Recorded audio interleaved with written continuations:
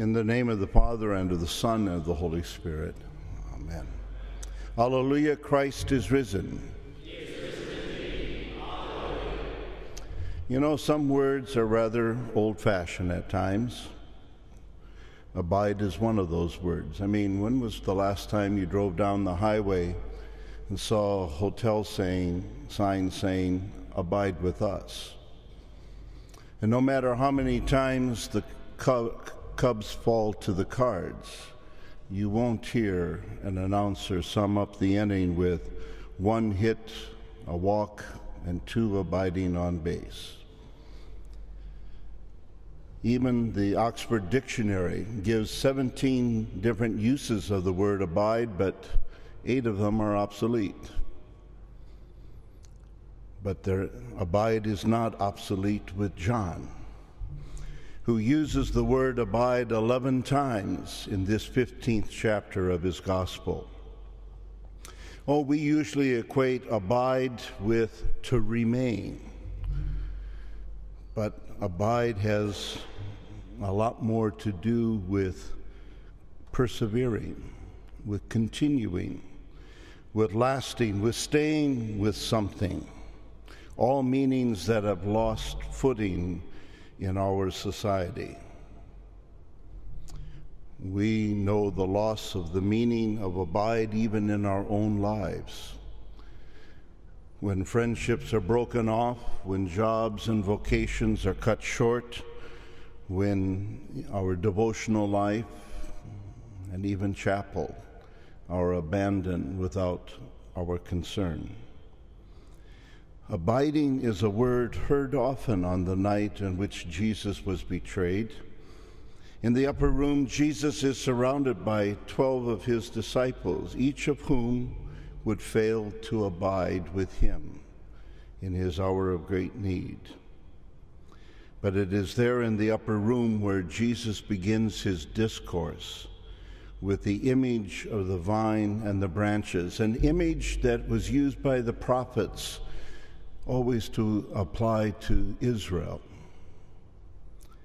Now, Isaiah reports that God, the loved one, plants vines looking for a crop of good grapes, but finds that they yielded only bad fruit. Prophet Jeremiah depicts God as the planter of a choice vine of sound and reliable stock, and yet that vine turns against God and becomes a corrupt, wild vine. And as these and other prophets so clearly point out, Israel repeatedly failed to be the living vine and branches that God intended. The disciples of Jesus would fail, as his disciples today fail. And because of that failure, there is a need for a new vine. And Jesus is that vine, as he says, that he is the true vine. Jesus, the Son of God and Son of Man, is embedded in our world, in our flesh and bone. And watered in the Jordan River, that living vine stretches out its arms, its branches, from east to west to gather in all the sin of the world and to pour it into the black hole of his death on the cross. Jesus, the vine, is then planted in a tomb cut out of stone in which no one had ever yet been laid. And though rooted from within that tomb, the vine rises in the midst of a garden to bear much fruit. As St. Paul points out to the Corinthians, Christ has been raised from the dead, the first fruits of those who have fallen asleep. For as by a man came death, by a man also has come the resurrection of the dead. For as in Adam all die, so also in Christ shall all be made alive, but each in his own order. Christ the firstfruits, and then at his coming those who belong to Christ. Through his death and resurrection, Jesus makes us his branches, whether by baptism's water and word, or by the simple proclamation of that word. And by those means, the Holy Spirit brings us to faith in Jesus, thus making us branches of the vine. As Luther points out, I believe that I cannot by my own reason or strength believe in Jesus Christ my Lord or come to him, but the Holy Spirit has called me by the gospel, enlightened me with his gifts, and sanctified me and kept me in the true faith. To keep us as branches of the vine, abiding takes its strength from the Christ who went to the cross for all of us. Now that Christ is risen from the dead, abiding rests on belonging. He in us and we in him. Or as Jesus put it, abide in me and I in you. You see, it is always first his grace and only then our commitment. It is the ongoing miracle of Easter that Jesus works us into the astonishing new creation ushered in by his resurrection. Jesus abides, he lasts, he endures, he continues, he hangs in there for us, he holds on to us, and he does so despite the fact of our forgetting that we have been baptized into his life. Abide. Abide is a where word.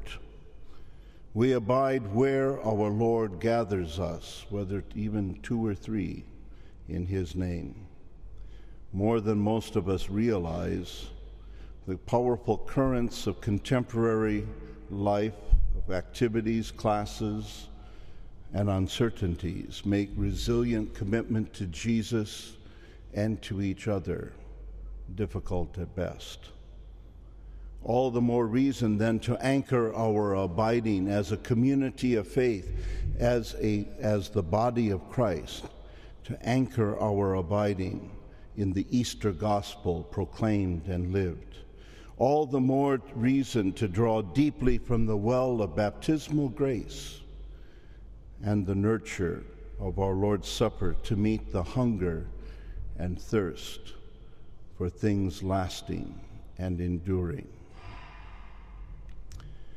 Each of us, knowing our own dark past, bears witness to the sufficiency of Christ to call and to gather his own in our time.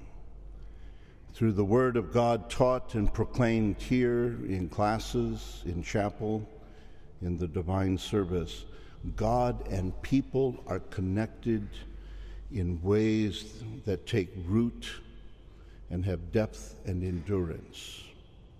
And miracle of all is that these connections take deep root, grow up and mature into fruitful living that binds people together across otherwise impassable boundaries. But abide is also a when word. A when word that includes the wondrous, deep-down joy of worship together, of sins forgiven. And along with these radiant moments comes the abiding that is steadily evident in the routines and responsibilities that occupy our waking hours. While this may seem uneventful, it is anything but. You see, to abide is to infect our world with a steadiness in one's vocation without sliding into the blight of taking sight and health, hearing, mind, belief for granted. To abide is to remember what the psalmist tells us. The Lord will keep your going out and your coming in from this time forth and forevermore. Oh, to be sure, there are those moments, even days, weeks, perhaps years, when abiding is sustained through times of numbing grief at the death of a loved one, or when abiding is sustained through the constant battle and struggle with disease and despairing darkness. Yet in all of this, we are able to abide only because Christ abides with us and in us. Our life is from him, which means that our life, our health, our vocation, our everything are all in his abiding presence, in his hands. There's an old prayer that puts it very well. Once we get past the first line, we pray, "Abide with us, O Lord, for it is toward evening, and the day is far spent. Abide with us and with all your whole church. Abide with us in the evening of the day, in the evening of life, and in the evening of the world. Abide with us in your grace and mercy, in your holy word and sacrament, in your comfort and your blessing. Abide with us in the night of distress and fear, in the night of doubt and temptation, in the night of bitter death, when these shall all overtake us. Abide with us and with all your faithful ones, O Lord, in time and in eternity, through Jesus Christ our Lord. Amen. Alleluia. Christ is risen.